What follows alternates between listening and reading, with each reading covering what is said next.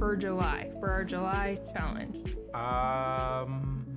Oh yeah. Did you forget already? No, I got it. I am worried about your memory. You should be. That's called repression and stress. So we are doing a water challenge in which Morgan has challenged me to drink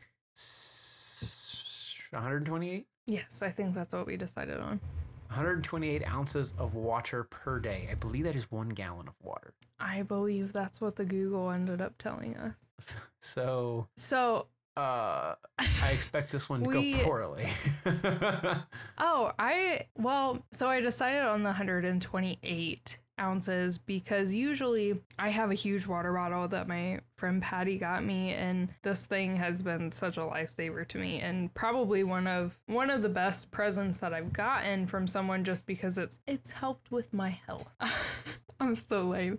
But so I have this huge 64-ounce water bottle, and so I usually always drink at least 64 ounces of water a day. So I didn't want to put it at just that because this is a challenge. I wanted to up the ante a little bit. Yippee! So I upped it quite a bit.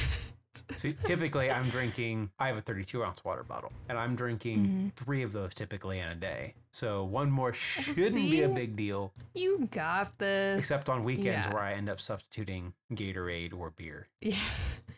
Which, I mean, Tyler's water intake increase has just been, it's a new thing for him. So the fact that you're drinking that much after like just going from drinking how many energy drinks a day to incorporating water. We don't need to admit that on a recorded form of media. It's impressive. It's good. We want to encourage our listeners, as always, to join in. This is an easier, I don't want to say easier, but something that I feel like everyone can do and incorporate into their lives. It's easily incorporated into your life. Yes, exactly. So do it with us. So July challenge, drink more water. If you're not drinking any water at all, just start drinking water. You don't have to get to that 128 ounces.